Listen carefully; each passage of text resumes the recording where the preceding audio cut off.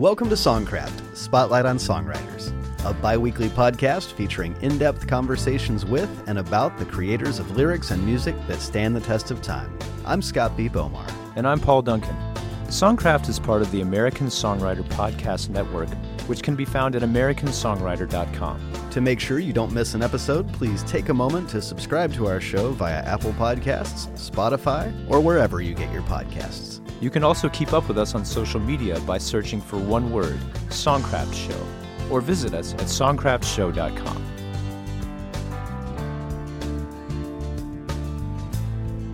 Our guests on this episode of Songcraft are Bridget Carney and Rachel Price of the band Lake Street Dive. They'll join us to talk about a career that's earned them top 20 albums on the Billboard 200 chart, a half dozen singles on the AAA chart, massive critical praise, and a brand new album on None Such Records called Obviously that elevates the band's pop, rock, R&B, and jazz influences into a perfectly unique blend that's equal parts retro and contemporary. Part 1. Well, Paul, there's a little segment here that we do sometimes on the show that we haven't done in a while. Is that the one where we're interesting and funny? We haven't done that in a while. I know we haven't done that in a while, but we're not going to get back into that just yet. Good. We're gonna do a little segment that I like to call Mailbag. Awesome. Yeah. So every now and again we read some of the mail that you guys have sent us, and I'm of course speaking about email. Right. No, we store all of our mail in a giant bag. Right. Don't send us a letter. It'll freak us out. So I thought I'd just share a few messages that we've gotten from listeners. This first one is from Andrea in Alaska. She says, "Hey, Scott and Paul, I cannot thank you guys enough for educating me with these songwriter interviews, which you clearly put a lot of effort into.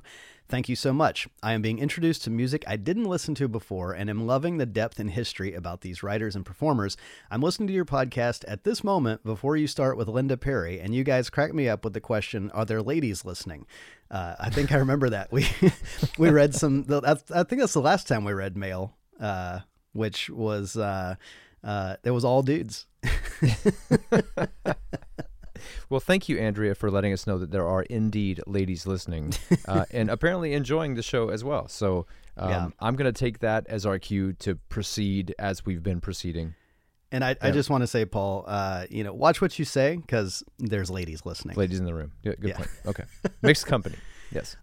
So this next message that we got, this is from a guy named the Reverend Bubba Deliverance. Now, he revealed that that's not his real name. His real name is Mike, but he performs in Auburn, Alabama with a band called Reverend Bubba Deliverance and the Cornhole Prophets. So awesome. I don't know, if we'll ever make it to one of those shows or what, but I couldn't love that more though. Sounds interesting. Yes. But this begins with this. "Hey, Scott and Paul, I'm a little pissed." Oh. Now, yeah, I got nervous. You don't want to piss off a reverend. No, not at all. Especially not Reverend Bubba Deliverance.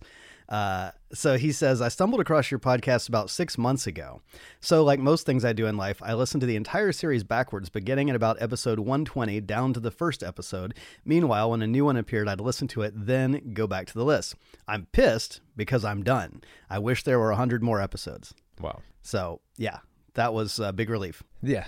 That anger we can take. Thank you, Reverend. Thank you for listening.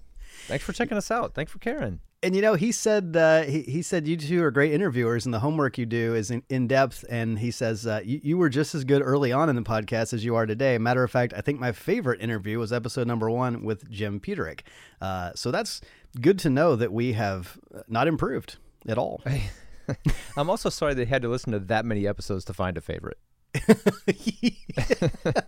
Yeah, man, that's stick-to-itiveness. I'm going to go all the way. I'm going all the way to the bottom, and there it is, episode 1. No, thank you, Mike, aka Reverend Bubba Deliverance. That was very nice. Amazing. You're giving us a big head.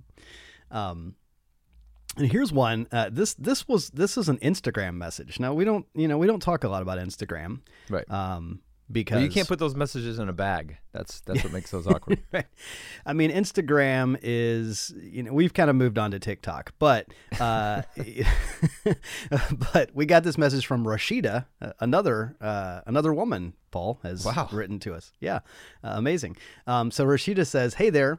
I'm just writing to let you know that I really, really enjoyed the podcast with Dan Nigro. That interview was so helpful to me as a songwriter. To hear him talk about how he had experienced some of his ideas being rejected while in a writing room was good to know. You never hear those types of realities. And to know that he prevailed was refreshing and inspiring. I thank you for your podcast. I've been writing songs my entire life.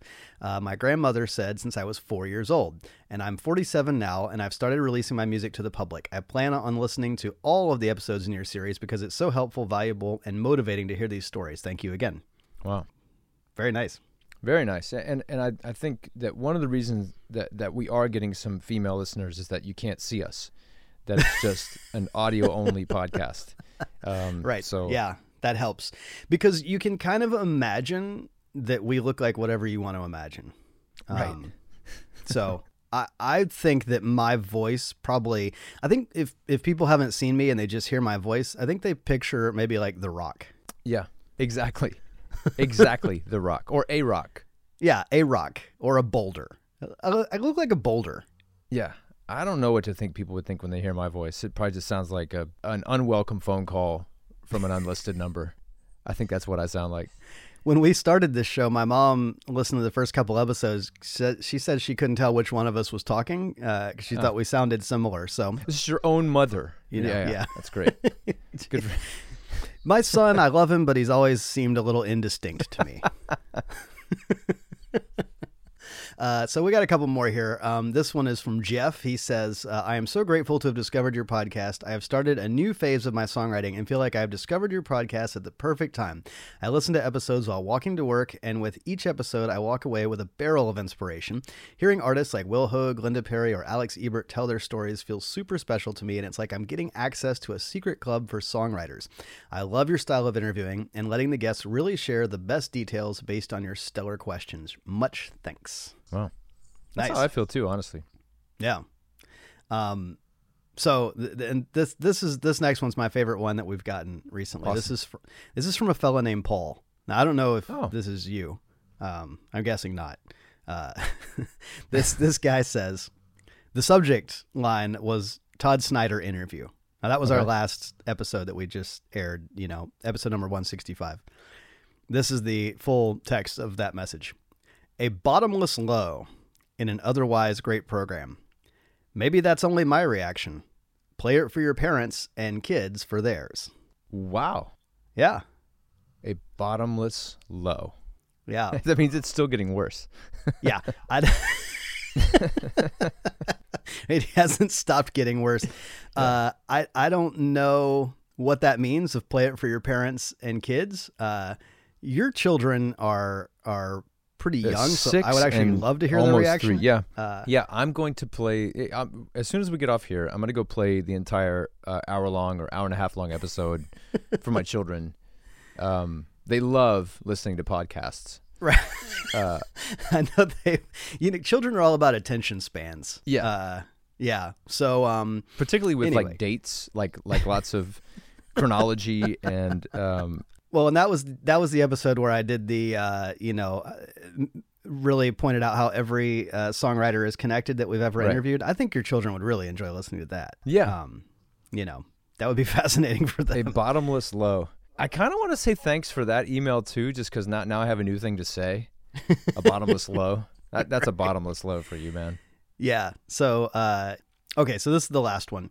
This is from a guy named Jay. He says, I'm a loyal listener and recently signed up through the Patreon site. I absolutely love the storytelling and how you are both able to evoke the information out of the interviewee.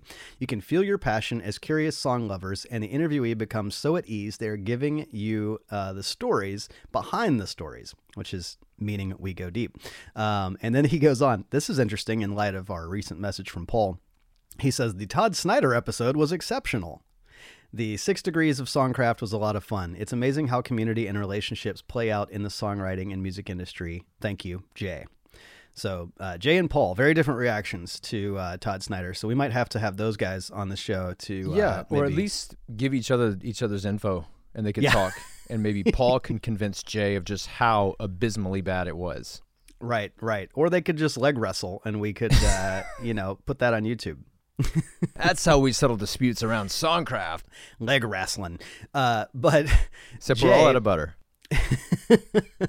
Jay mentioned that he's a loyal listener and that he signed up through Patreon. We haven't talked about Patreon in a while here at Songcraft. So, Paul, why don't you tell the listeners what Patreon is? Patreon is a system that's set up for people that want to support the podcast financially, and there are different tiers. Some of them are pretty small. I think like $5 a month. It goes, that low. If you just want to kick in $5 a month, almost the way like the public radio or public television model works. If you sign up at this certain tier, $10, $15, whatever a month, there's certain things you get, and you get to get a shout out on the show, or we have some T-shirts now. Things that at certain tiers you'll get a Songcraft T-shirt, which I believe those are scratch and sniff. Is that correct? Well, if you wear them enough days, they are. No scratch, just sniff. Yeah, so if you go to patreon.com/songcraftshow, you can see our Patreon page, and that's where people who believe in our mission, like Paul said, can help support what we're doing here, help us keep the lights on at Songcraft. And there are several tiers, as he said, and if you subscribe at the $20 a month tier, you get yourself a free T-shirt. Now, that has actually been a perk on Patreon for a while, but we just now got the T-shirts made. I know. As soon as I said it, I thought there's some people listening to me say T-shirt, and they're just calling BS on me right now. Like, you guys have no T-shirts. We literally have T-shirts. What we discovered here at Songcraft is that making a podcast is much easier than making a T-shirt. Frankly, the first two looms that we purchased, Paul broke. And then we had a problem. That was a bottomless low. We had a problem with our cotton supplier, and then as soon as we got that straightened out, we had a problem with our polyester supplier. So it was just one thing after another. We initially printed the shirts. They said "song crap," and we didn't have anybody to proofread. So it's the just logo caught COVID. But, maybe you're not ready to commit to supporting Songcraft at $20 a month, but you still want a T-shirt. And you know what? You can buy a T-shirt for a one-time purchase. You don't have to sign up for Patreon if you want one. But if you go to our website at songcraftshow.com, there is now a tab that says T-shirts, and it even has an exclamation mark. It's the only tab with an exclamation mark because it lets you know new and exciting. We've got 5 different colors to choose from. And the shirt says Songcraft Spotlight on Songwriters. It's a pretty cool shirt, too. We don't have white shirts and black shirts and stuff like everybody else has. Our options are cream, stone gray, heavy metal, cardinal, and light olive. So these are cool shirts. These aren't heavy just like metal. Boring shirts. Nah, these are awesome. Yeah, amazing. I'm going to wear 2 at once. I'm going to get all 5, collect them all. So if you want one of those T-shirts, you can get it at songcraftshow.com or sign up on Patreon, help support us, and you can get one for free as a perk. There's also other perks on there like stickers and even lunch with the 2 of us. If you subscribe at the $50 level or above, we will take you to our favorite taco place and have lunch with you if you are in Southern California. We're not going to fly you here for that, but if you're here or you're visiting here, then we'll take you out to lunch and hang out with you. A lot of cool stuff you can get, but it really does help us just keep things going here. So if you believe in our mission and appreciate what we're doing, as some of these folks obviously do who wrote in, then please consider doing that. Awesome. And now we're going to show our support for great music by having a conversation with Rachel and Bridget from Lake Street Dive. Yeah, this was a little bit of a different thing for us because there were 4 people in the conversation, and we're all remote. Everybody was in a different place that day. We did this via Zoom. So not only did we record it through Zoom, but we each recorded it separately on our own. So when you hear this interview and you're like, why is Scott yelling? That's because I feel the need to yell when I'm on Zoom because I feel like my laptop's far away and they must not be able to hear me. So therefore, I'm just yelling into my microphone. So I apologize for that. And Rachel is in New York City and she's got her windows open and you can hear New York City very well. So if you haven't been in New York in a while, it'll make you long to be in the great city of New York. But with that little caveat about our sound, fantastic conversation. This is a great band. Love these guys, and I think you're going to dig it. Yeah, and maybe when we interview great bands, maybe don't yell at them. You know what I'm going to put a moratorium on is a bottomless low of yelling. Yeah, enough. Part 2. Lake Street Dive's tight harmonies and wide-ranging tastes in pop, rock, R&B, and jazz blend together to create a cohesive sound that celebrates retro influences with a contemporary attitude. Formed at the New England Conservatory of Music in 2004, the group has released 7 studio albums, issued 2 EPs, and charted a half-dozen singles on Billboard's Adult Alternative Airplay chart, including Call Off Your Dogs, Good Kisser, Shame, Shame, Shame, and Hypotheticals, the latter off their most recent album on None Such Records, titled Obviously. The group has appeared on Late Night with David Letterman, Conan, The Ellen DeGeneres Show, and NPR's Tiny Desk series. They've earned many millions of YouTube views with their innovative interpretations of cover songs, as well as with originals such as What I'm Doing Here, You Go Down Smooth, Mistakes, Side Pony, and Bad Self-Portraits. Lead singer Rachel Price and bassist Bridget Carney join us to talk about their songwriting process and the evolution of the band.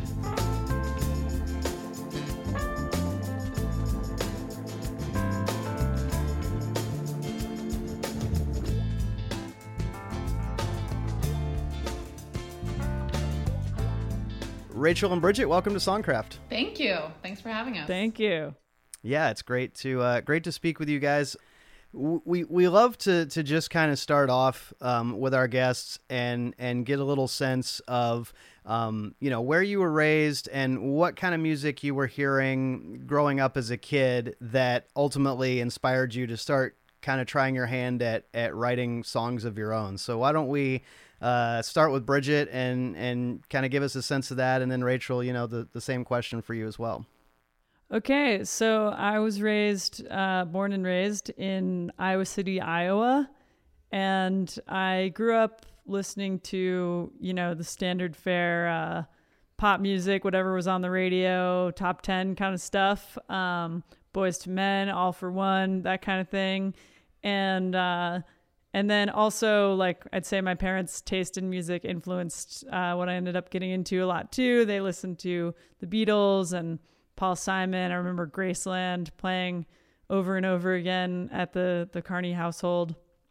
And then I also grew up playing music in school. So I was playing like classical music, playing upright bass in the orchestra, and jazz music in the school jazz band, and then sang in my church choir. So I think all of those kind of types of music definitely became a part of what I love about music and what I think about music. So tell us a little bit about some of your early songwriting efforts when you first decided to try your hand at it. Yeah. So I remember my very first song. I was probably about 7 years old, and I was playing piano, but I was playing kind of like a bass line, like it was just my left hand playing, and it went boom, doom, doom, doom, doom, doom, doom, doom, doom, doom, and then it went, the melody went, walking along in a forest, singing a song with the chorus too. Nice. So, That's already better than my first song, so well done. It was my first hit. So amazing. No, I think I do remember that, and it's crazy that it's still in my brain all these years later, but I think it was kind of like a moment of discovery where I was so excited by the creative process and the fact that I could make something in my head that other people would then have in their heads, and my family would hum it to themselves, and I'd be like, hey, that's my song. Yeah. Very cool. Rachel, same question for you. I grew up outside of Nashville in Hendersonville, Tennessee.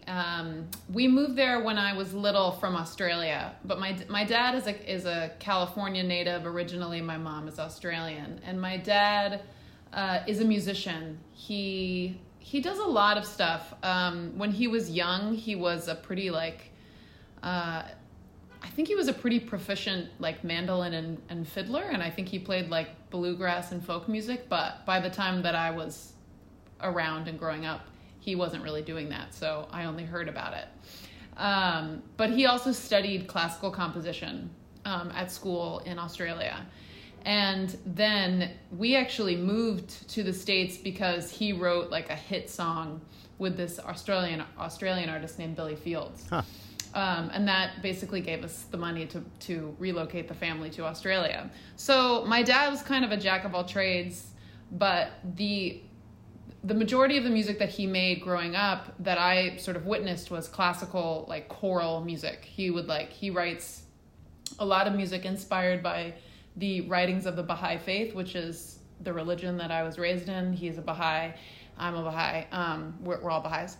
And so he was mostly doing that, but also has this background in sort of like writing pop music. And he was always very much in love with jazz. I think that was like really the first music that he really sort of introduced to me, and that took a hold in my passions, because I started singing jazz when I was like 5 or 6.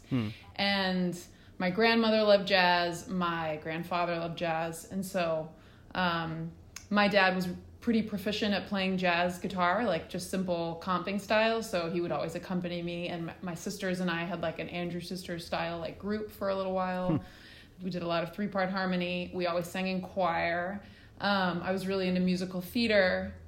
But I got into pop singing like sort of simultaneously, almost more from a gospel route, because I was singing that sort of in the more spiritual settings that I was finding myself in, right, with our community. So gospel was actually kind of early on more of my gateway into singing pop music, because as soon as I got into gospel, then I was listening to like Stevie Wonder and Aretha Franklin, and Donny Hathaway, singers that come from the gospel tradition. Right.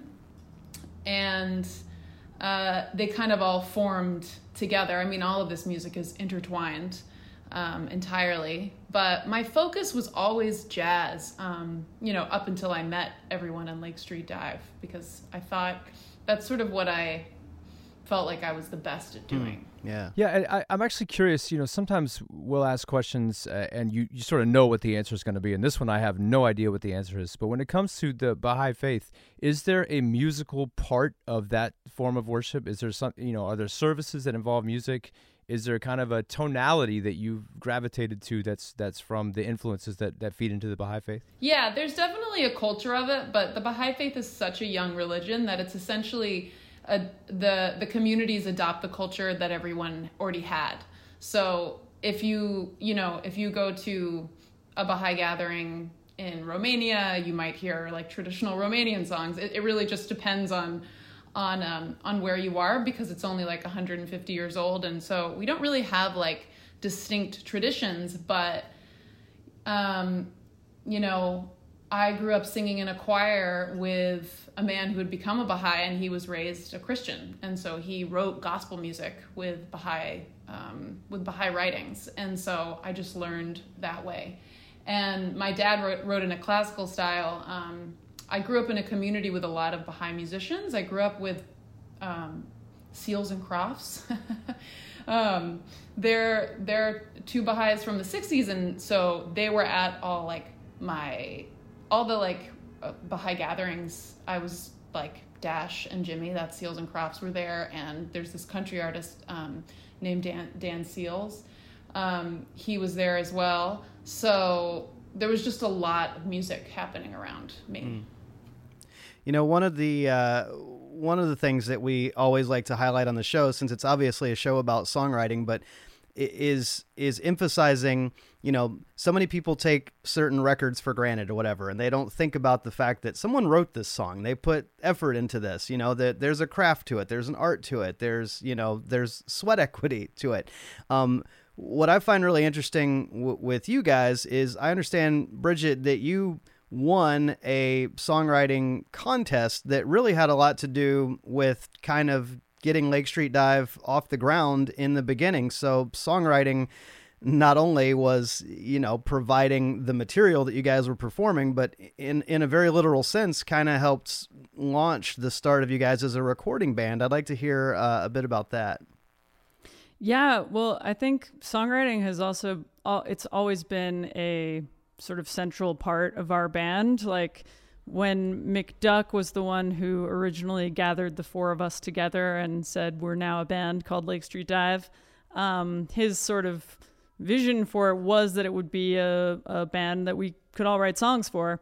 And so, yeah, we never really had a phase where we were like playing mostly covers or playing other people's songs. We were always writing our own songs. And then early on, like a couple years after we'd been playing together, I entered a song of ours, a song that I'd written for the band called Sometimes When I'm Drunk and You're Wearing My Favorite Shirt, into the John Lennon songwriting competition. And it won a prize, like not the biggest prize, but a prize that included like, I think it was $5,000 and like a printing of like 1,000 copies of a CD.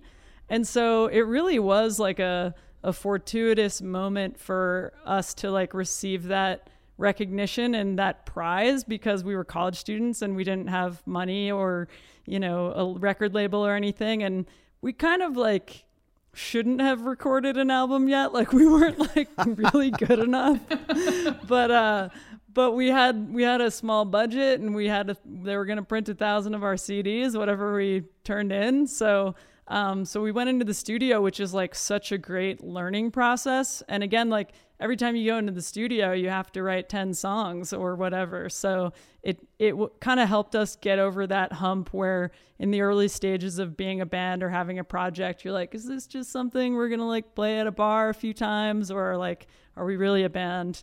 And so, yeah, I think like the fact that we made that album, which we don't share publicly anymore, was still like a really important and great learning tool for us. I'm so thankful there's not any kind of tribunal that we have to pass when making a record. It says, are you good enough to make this record? Because if that were the case, then, you know, most bands would probably never have ever gotten off the ground. You know, that first record is such a, you know, trial and error process. But you guys actually came out and made a great first few records. And I want to ask you in particular about the 2010 just self-titled Lake Street Dive album. What's really interesting about that record to me is that except for one song, all the songs were kind of written by a single band member solo, which can be kind of a hard thing to make a cohesive record out of, but you guys certainly did that.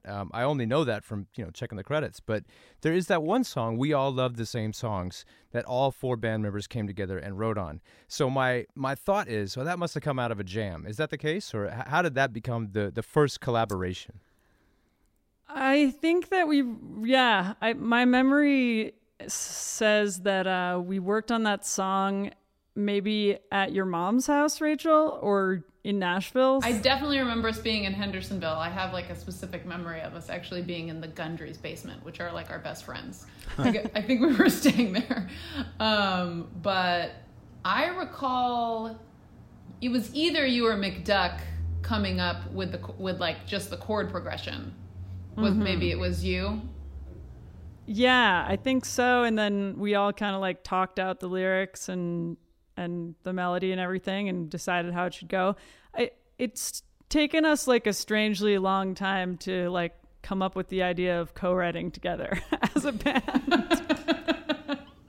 Yeah, it's really funny. Keeping away, keeping that way, go, the feeling that everything is standing still when we're back at home, dreading the sound of just one voice alone, 'cause we love all the same songs,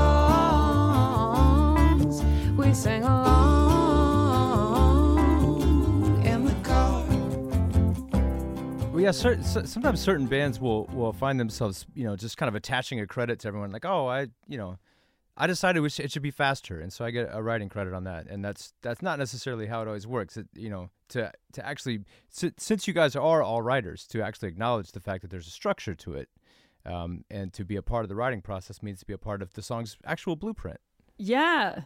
And this is like such a multifaceted issue because, of course, there is great importance on every contribution that goes into a song. You know, the guitar part is part of the song and the background vocals are part of the song.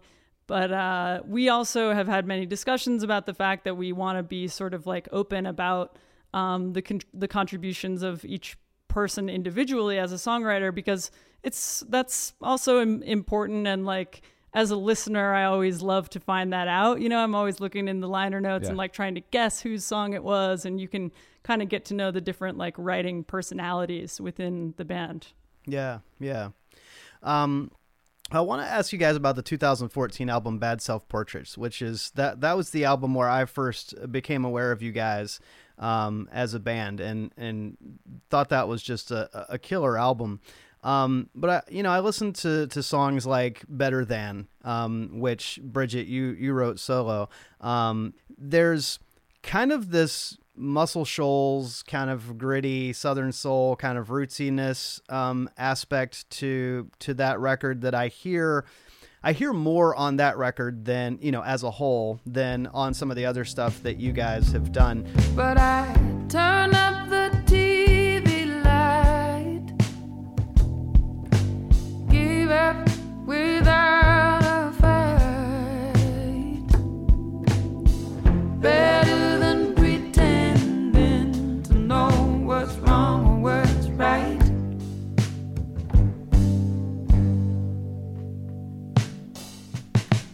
I could spend ages asking myself why. This is kind of an interpretation question, because Better Than and 17 are ones, Bridget, that you wrote solo. But this is really a question for Rachel. As the singer of the band, you're not only singing your own songs, you're singing the songs of other band members who might have written something that you weren't involved in the creation of, but you are kind of the one channeling it. And that record's just grittier. The vocals, the vocals are different than on the previous record. They're more soulful. They're just kind of have a more of an edge to them.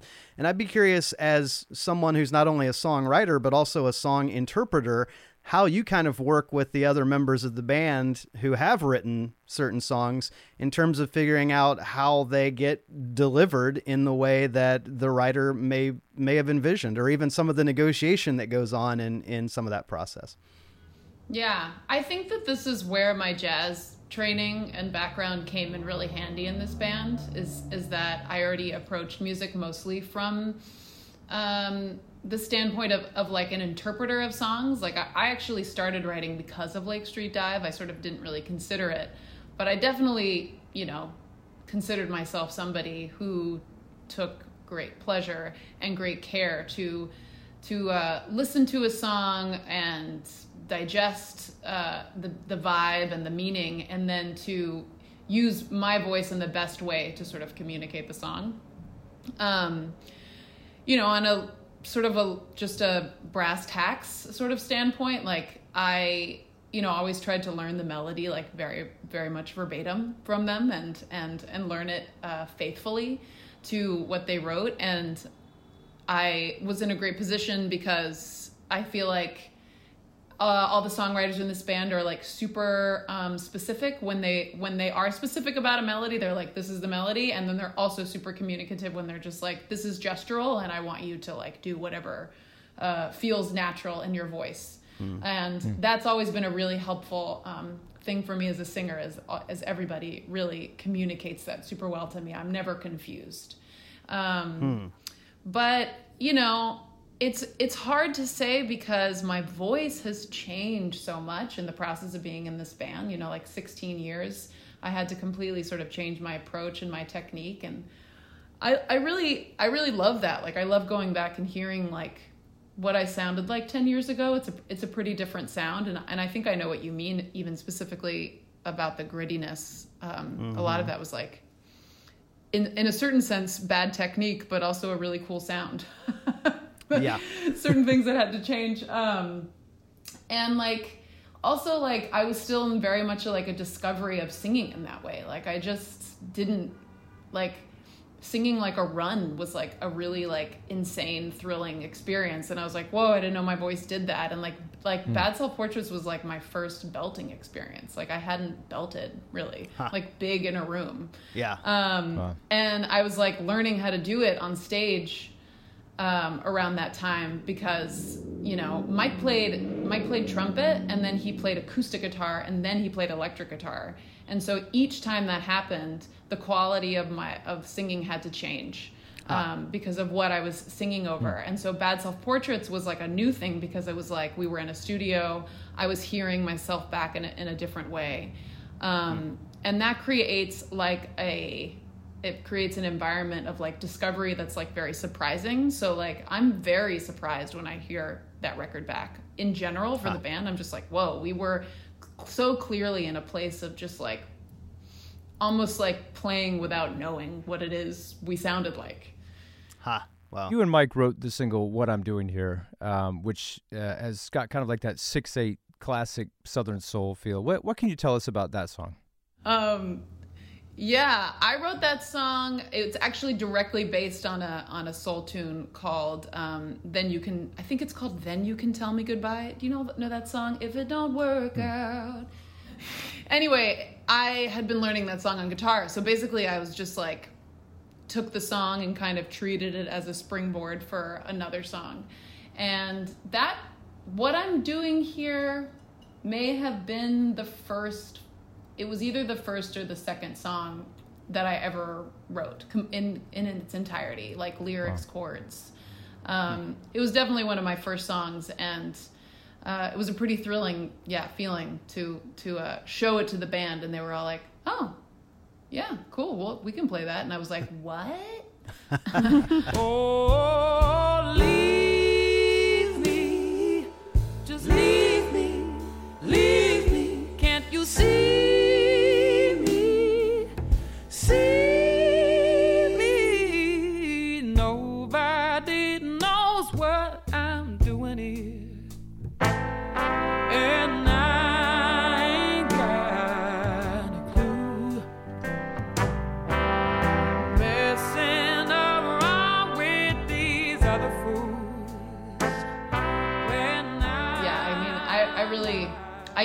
I can't speak more highly about like the joys of like becoming a songwriter within the framework of Lake Street Dive, because it's just been, it's a very like supportive experience. I feel very lucky to have like come into songwriting in this process. So yeah, I mean, I was just trying to write a Sam Cooke song basically.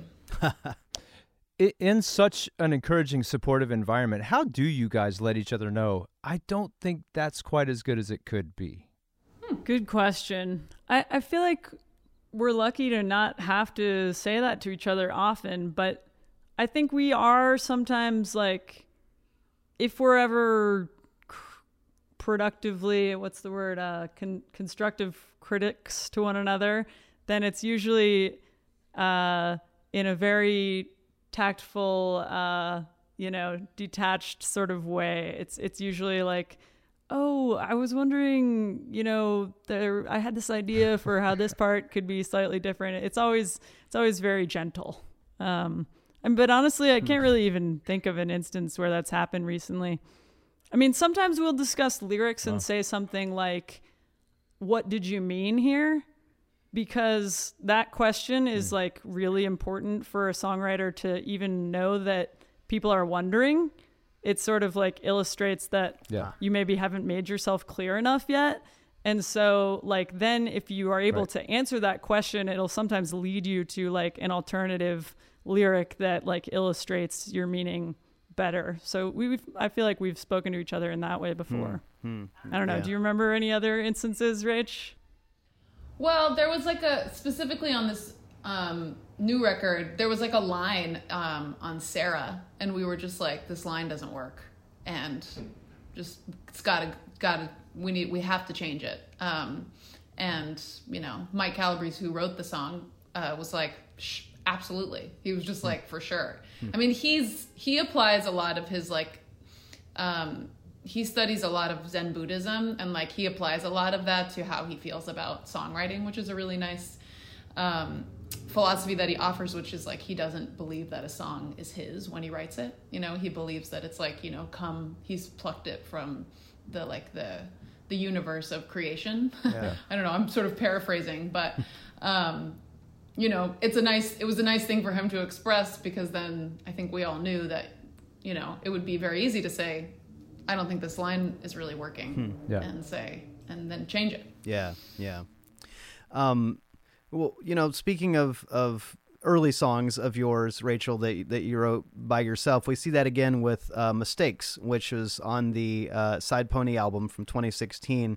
And I think that's the first solo written song of yours to appear on a Lake Street Dive full album, if I'm not mistaken. And that album is interesting to me because it was produced by Dave Cobb in Nashville. And Dave is probably best known for working with Chris Stapleton and, a lot of rootsy kind of, country influenced singer-songwriters typically. And you guys have had some of that kind of roots oriented stuff in your music.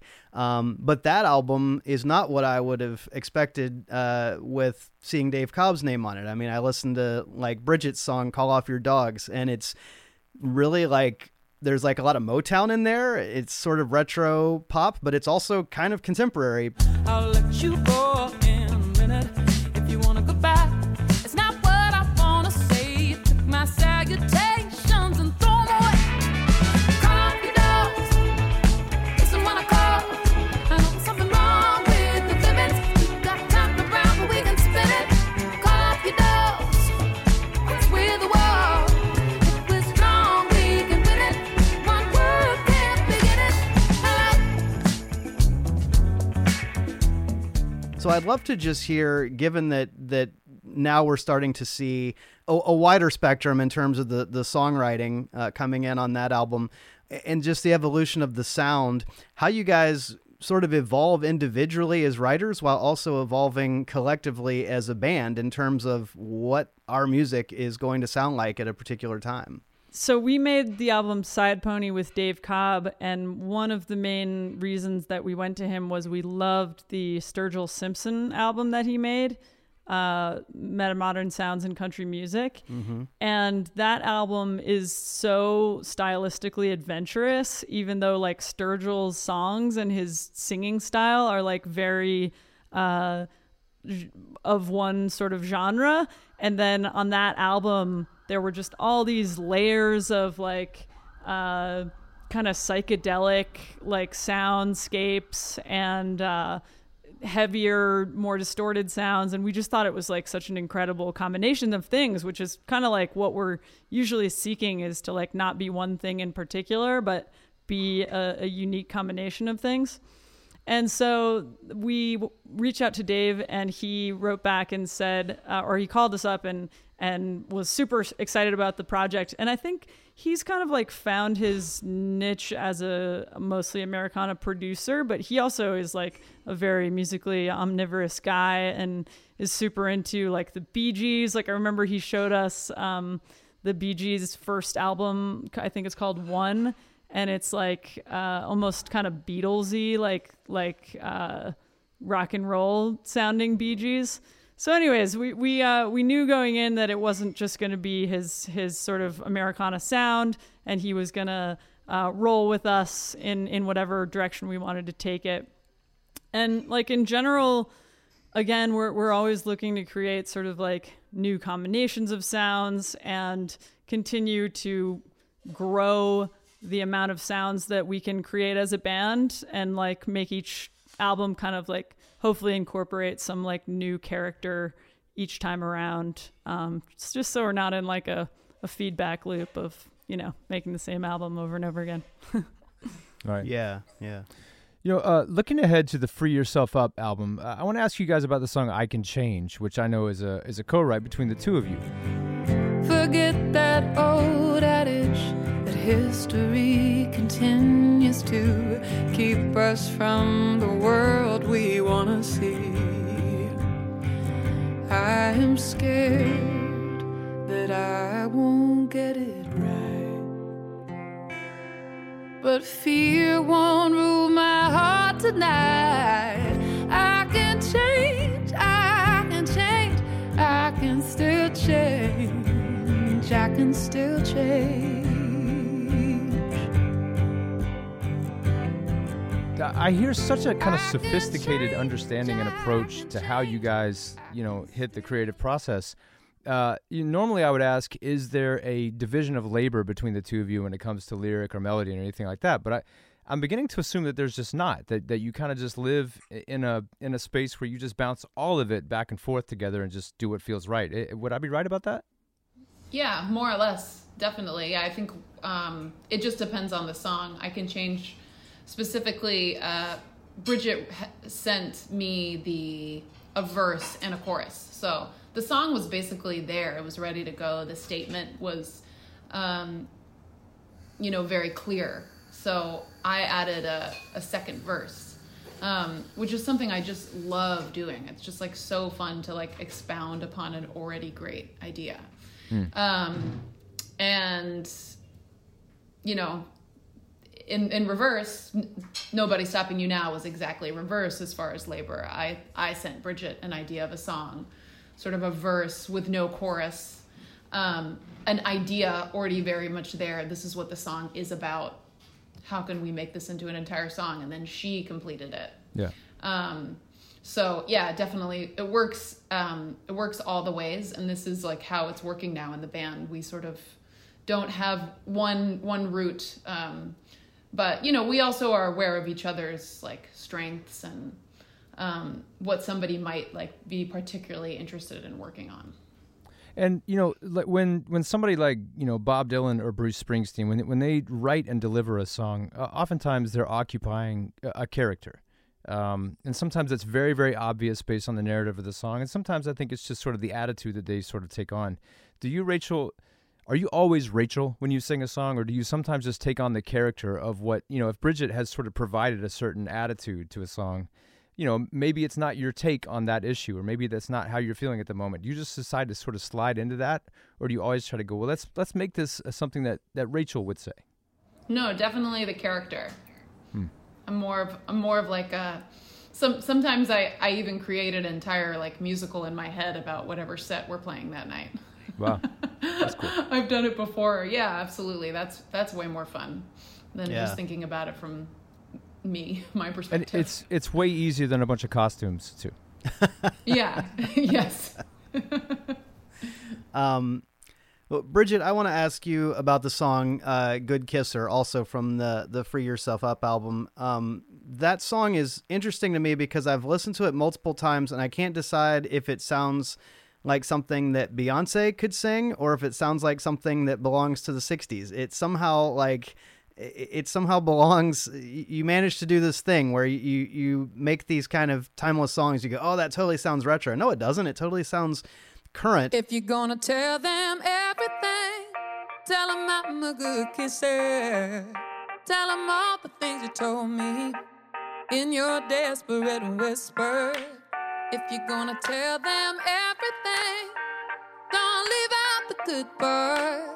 Tell them the way that you broke my heart when you told me that you missed her. Tell them I'm a good kisser. Tell them I'm a good kisser. You know I'm not proud of. Yeah, so I think that was one of these songs where I kind of had like a lyrical concept going into like the writing process, where sometimes I'll keep a journal of song ideas that are like not even necessarily like a specific lyric, but more of like a plot line. Like this is like what the song is about. And so, yeah, that song, I kind of had this idea going of like, okay, maybe like someone's like talking about you and like giving away something about this like relationship that you shared, and then like I want the sort of surprise reveal to be like, well, if you're gonna tell them all of that stuff, you might as well just tell them I'm like really good at kissing, so that was kind of like the thing I jotted down in my notebook. And then I was like on stage playing with Lake Street Dive at a show that we had in North Carolina, and I like heard this drum groove that was like already on another song of ours. We'd kind of reinvented a song from Side Pony called How Good It Feels to Be Alone, and we were playing it with this new drum groove. And I was like, that's it. That's what I need for that song idea that I had. And so like after we finished the set that night, I went into the green room and just like wrote basically the verse and the chorus and like everything except for the bridge of that song. And stylistically, I think that groove inspired some of like what the sort of first hook of the song is, the bump a doom doom doom doom doom. Like that part to me sounds very 70s, like Stevie Wonder or something, funk.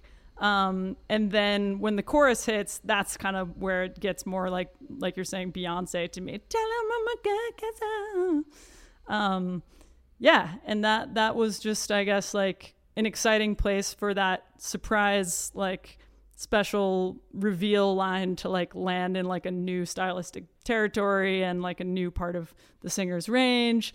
And yeah, it's interesting. You talk about, basically walking off stage and going back in the green room and jotting the song down, forgetting the fact that, we're a year now into this COVID thing, but before that, when life was normal and you guys are on the road all the time, I'd love to hear from both of you if you have like any sort of writing discipline, if you have to kind of consciously carve out time and say, at this time every day I'm going to try to write a little bit of something, or if it's just kind of about finding those moments to yourself when you're kind of, in this touring and band situation, you're around other people a lot, how do each of you kind of find those times to yourself to just work on writing? I think Bridget will answer this question beautifully, and then I'll contribute and say that I have like no songwriting discipline. Yeah, I don't have great discipline either.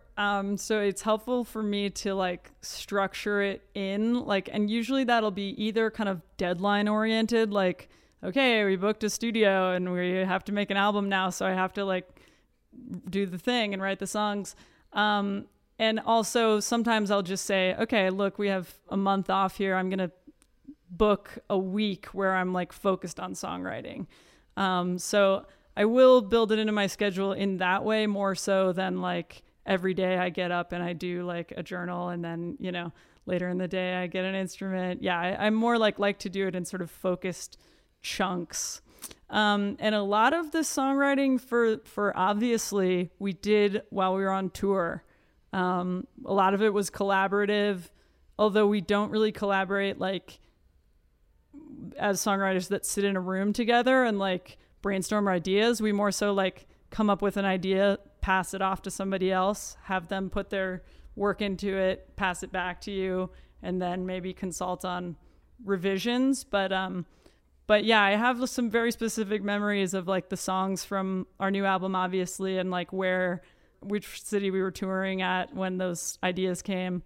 I think the bridge of Hypotheticals I remember writing on a moving bus. Like our bus had broken down, so we had to do like one of the drives that we would normally do at night during the day, and we spent a whole day driving from St. Louis to somewhere else. And so we were just in the bus all day, and I was like in the back lounge with my laptop and my MIDI keyboard, and that was where the bridge of that song came out. Nobody can see into the future, even the weatherman gets caught in the rain sometimes. But I see something in you that I've never seen before, and I can't be sure, no, maybe not, but I think it's worth a shot.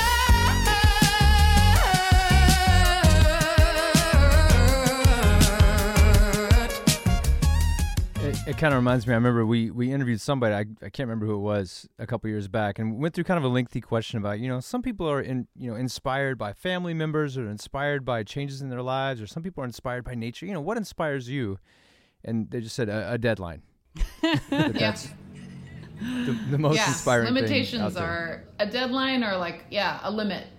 Same idea are super helpful for me. Like, I think that I'm so overwhelmed by like just the vastness of music that it's hard to write a song, because you're like, what if I don't have like a specific purpose, or I like know what the song's for, then I like immediately get caught up in the like, well, what's it for? And so while I think that that's like a longer thing to like get over and just sort of like, you know, experience the like, you know, beautiful just like creating of music, no matter what it's for or what it could be. I love a like a goal or like a limitation, like a prompt. You know, like one day I sat down and I was just like, I just want to write a song that sounds like I want to write in the style of a Lucinda Williams tune. And like, so I just like thought about the way that she writes lyrics and like some of her chord structures and things like that. And, you know, then a song emerges with that limitation in mind. So yeah, that usually works really well for me. I mean, I've had pretty good luck, even though they're short-lived, like participating in some sort of weekly songwriting groups where you write a song a week. I know Bridget's done that. And yeah, I find once the objective is very clear, if it's something like plugging in another verse or even writing a bridge, I find that part like super fun and creative. Like it could be something like I could go for a bike ride and on the way back, I'd be like, oh, I've got the bridge in my head. But it's that those initial sparks feel like they're never going to happen again. You know, once you finish a song, you're like, well, I'll never write another one. You know, and I'm also thinking almost like a mirror image to the question that I asked you earlier, Rachel, where I asked about, you know, the characters that you sort of find yourself in when you're singing. There's also the question of, well, who am I singing to? And there are, you know, especially in the early days of a band, I think it's hard to even imagine an audience. You're just like, well, I'm just writing a song for these other band members. That's what I'm doing. And then you've got a song like Good Kisser, which is very directly to, you know, it's like a story. It's to another person. But then you got a song like Making Do, which sort of seems like it's written to a generation. And I feel like it's the kind of thing, once you've seen audiences in front of you and once you begin to understand that your music can reach, you know, farther places, that's the kind of song that you can come up with. I'd like to hear a little bit about that one. Yeah. I think that song is a really great example because it was Mike Calabrese wrote that song and gave it to the band, and then Bridget continued and finished the song with him. But you know, knowing Mike Calabrese, we really knew that for him it was like the same as somebody like sitting down and like writing like a breakup song or a song about heartbreak. Like we just knew that this was like a cathartic experience for him to express his anxieties about climate change. But yeah, I mean, it's a song about climate change, so I think he wanted to address it to everybody because he's, you know, I think part of experiencing the anxieties of climate change is living in a state where you're like, does no one else care about this? Because it's, you know, we all have to keep living our lives. And so he was writing about that sort of paradox. Like we have to make do with what we've got. We have to just be here, but we also have to like live with you know, this knowledge and the, you know, uncertainty. When I sing it, I think of him and I think of what he's taught me, and I'm thinking more about my friend and their feelings and sort of from a place of empathy and less about sort of like, let me like preach something to the masses. To the next generation, Merry Christmas. You're working harder than ever now, and the coffee sucks. You know, Colombia and Kenya got too damn hot, and now you're making do with what you've got. Everybody knew. Reading all the same headlines, blowing through the traffic signs, looking for the cops. And Bridget, you mentioned Hypotheticals a moment ago. That's a song that I when I was listening to it and we were kind of, you know, refreshing our memory on songs before we got together, I didn't want to stop listening to that one. I was like, I know I should get on and check out another one, but I want to keep listening to this. And a lot of it was just because of that groove.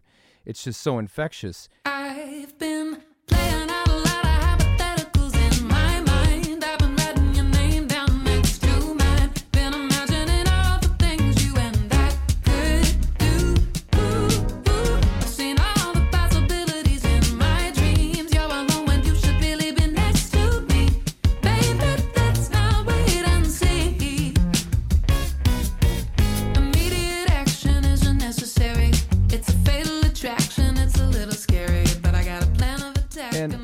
found myself thinking, usually when I find a band that is as instrumentally proficient as your band is, there's often something that gets sacrificed on the other end when it comes to, oh man, they're all so good, they play so well, but the lyrics are okay.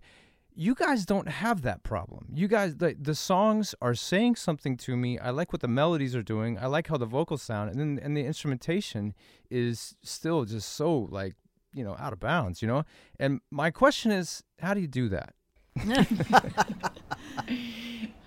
Well, first of all, thank you. That's very nice of you to say that. And I think it really comes down to chemistry and sort of a combination of strengths that exist within the band. And, that was a song that when I initially thought of it, like I knew what the melody was and I knew what the bass line was, and those things were kind of synced to one another. But that groove that like Mike brought to the song was something only he could bring to the table. And then like the delivery of the song that Rachel brings to it, like really makes you hear that story and follow along with what's going on and stay engaged with that. And and same with everybody else. There's incredible keyboard solo. I think like with songwriting and music production, there is an importance to striking a balance with all those things and like choosing moments where each of them is going to shine, because if they're all interesting at the same time, they kind of like cancel each other out. So definitely have to find ways of like using those strengths in a way that's harmonious. And so hopefully I think that's something that we achieved on that song. And it's sort of like leaves little moments for everybody to do their thing that they do so well. Yeah. One of the things that's different about this album is that Aki Burmese, the keyboard player, is now a member of the band. And as we look at the songwriting credits, he's actually on 6 of the songs on the record. So not only do you have this great keyboard player who's kind of been a part of it for a bit, but now also contributing songs. And what's interesting is that Rachel and Bridget, you each separately collaborated with him. I think every band member separately collaborated with him for a song on this record. Having another writer / co-writer come into the band, in what ways does that sort of adjustment to the songwriting, the way things have been done songwriting wise in the past, adding another person, adding another element, how does that sort of just shake things up overall creatively, when you look at the project as a whole? Well, yeah, Aki is a songwriter. Wow. I sort of can't believe it. We asked him to come and play keys with us on a tour like 4 years ago. And it's like, now we have him as a songwriting partner, which is amazing. Yeah, I mean, I think we were all just, super excited to write with him because we're already such big fans of Aki's music. We've been going to see him play shows for years in New York. So I was, very familiar with his songwriting style. So it was fun to sort of, look through my old songs and be like, oh, actually, I think this would be a really good one for Aki to sort of expand upon. Knowing that how he writes songs. I'm also really inspired by the way that Aki creates demos. He does it also a little bit. Everyone makes demos differently in this band, which is really cool. Like some people submit like fully produced things, obviously like Mike Calabrese's always have like a really involved and like complete, rhythmic drum thing happening. And, Mick Duck's always have like a very specific vibe to them. Same with Bridget. So like Aki like often will like beatbox and like create like a full vocal arrangement. Like for Feels Like the Last Time, like basically his demo recording of it, we were like, nothing really even needs to change. Like I was even like, are you sure you even want me to sing it? So that was cool. Like when I sent him Lackluster Lover, he sent it back to me in this form, and I was like, I heard the song like so differently because I was used to just like playing it on the guitar, and I had like a totally different feel, and like I think he like played ukulele and beatbox, and I was like, oh, cool. You really missed the mark, you really dampen the spark. The more you fan the flame, the more diminishes. Never had I such a lackluster lover. There's no passion to discover. You're just a lackluster lover. Why do I keep going round? He's just an A+ musician in every way. He's like an incredible singer. He's got incredible range. He loves so much. He has so much knowledge about different styles of music. We bond over musicals. We bond over R&B. We bond over rock and roll. Like, it just does, runs the gamut. And it doesn't, nothing about the way that he writes feels like, it feels super connected to the way that we all write songs and the type of music that we like, but it doesn't feel the same.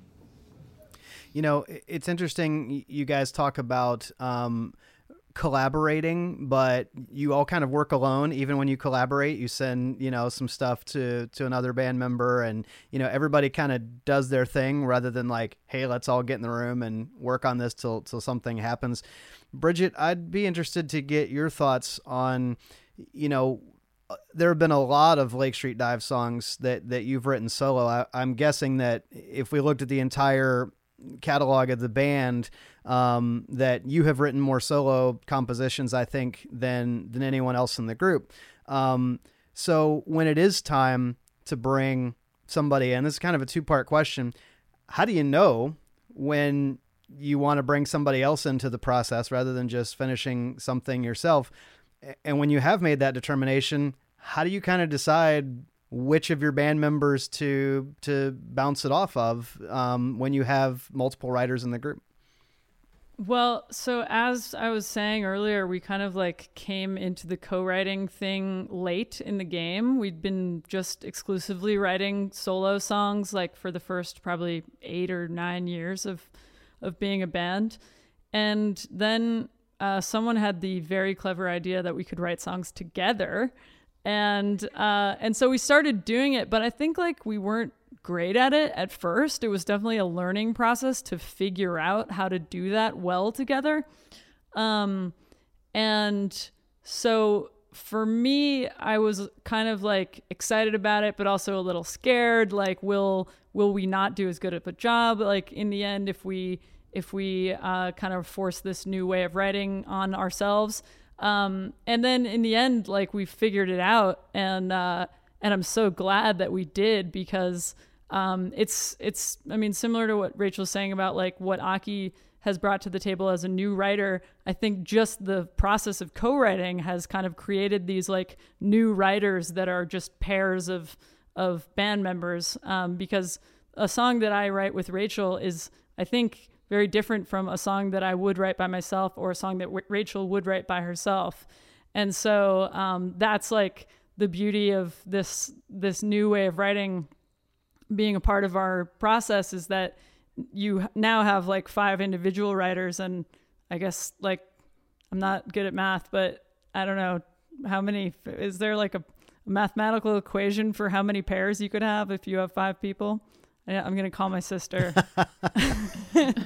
Anyways, now we have like really a multitude of writers that are like just the 5 of us writing in different combinations, and the results are like totally unique and to that sort of chemistry of those pairings. And in terms of who to send it to, I mean, we know each other pretty well at this point. So yeah, it definitely, like when you have an idea, the seeds of an idea, you can pretty quickly identify like, oh wow, McDuck is gonna really know what to do with this one, or Rachel is gonna have a lot to say about this topic, so I'm gonna send it to her. I was only noticing for the first time earlier in this conversation that we rarely ever write in the sort of traditional like top line, bottom line way, where it's like somebody sends a track and somebody writes a melody and lyrics over it. Like, I don't think we've ever written that way. It is always like somebody has an idea that has like melody, lyrics, chords, and then they send it to someone else to put their spin on it, add a verse, add a bridge, complete chop it up, move this over here, but like finish the idea. I want to hit the rewind button for just a second. And I want to look at the 2012 Fun Machine EP. And that's a record that's basically full of covers. You know, you've got Faith from George Michael and I Want You Back with the Jackson 5, Rich Girl, Paul McCartney's Let Me Roll It. I would imagine you guys can probably slay about anything you sit down and try to play. So my question for you is, were there any covers that almost made that record? Something that you guys thought, oh, dude, we're doing such a great version of this. And somebody said, no, that's not quite it. Are there any that just slipped through the cracks? Not that I can remember. I feel like that was at that point sort of the covers we had been playing. Maybe it's like I think we still get a little I think we still like question our approach on This Magic Moment. So, sometimes you're like, whoops, shouldn't have recorded that. Yeah, I don't know if we had any like extra covers in our arsenal. Have we though? Oh, we did. You know, we you know what? We used to cover David Bowie, Soul Love all the time. Oh yeah, that was fun. Yeah, actually, why didn't we do that one? That's a great song. I don't know. Yeah, and then the other thing I'm thinking is like I'm trying to remember songs that we've tried and failed to cover, which I know we tried to do Stuck in the Middle with You. And we couldn't make that one happen somehow. Right. That didn't work. Yeah. It's interesting, too, that you know, on YouTube, like your most viewed videos are your cover of a-ha's Take on Me. And you guys, you know, playing the Jackson 5, I Want You Back on the sidewalk in Boston, which says so much about the way that the consumption of music has changed. It's almost like you can use a tool like YouTube and play covers, and people, because they already know those songs, will kind of flock to watch that and go, oh, this is cool. This is a different take on this song, which kind of leads people down the rabbit hole to discovering your original music. And it's interesting how technology has changed things so that you can almost, I mean, obviously you play covers for the joy of playing a cover, but at the same time, covers now are a gateway to people discovering your original music in a way that really wasn't open to artists, you know, 15, 20 years ago. Yeah. Definitely. It's very interesting. Yeah. How like technology kind of incentivizes certain creative acts. Like people are inclined to do cover songs because they're like trying to make it on TikTok, you know?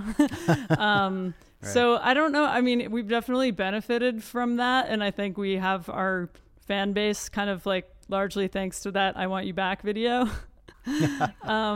So we've been a part of that cycle, although there's some part of me that wishes there was technology incentivizing something else, you know, something more original songwriting and stuff like that. Yeah, for sure. Well, there's plenty of great original songwriting on the new record, obviously. And the name of the record, for those listening, is Obviously. I'm not saying obviously, although it worked very well at the dual purpose right there. But it's a really cool record. And you guys have, I mean, whether it's a cover song or an original, you guys just seem like you knock it out of the park every time. So thank you so much for spending some time with us today and talking a little bit about your songwriting process. This has been great. Thank you so much. Nice talking with you guys. This was Thanks. really fun. Thanks for listening. We'd love to stay connected with you, so please take a moment to subscribe to Songcraft via Apple Podcasts, Spotify, or your podcast app of choice. If you like the show, we ask you to consider rating us and leaving us a good review. Word of mouth is important, and letting other potential listeners know what you think of the show helps us tremendously. You can also sign up for our email list at songcraftshow.com and find out how to help support us at patreon.com/songcraftshow. And you can follow us on social media by searching for Songcraft Conversations on Instagram and Songcraft Show on Facebook and Twitter. And finally, be sure to check out our friends at the American Songwriter Podcast Network at americansongwriter.com. Thanks, as always, for listening and for your support.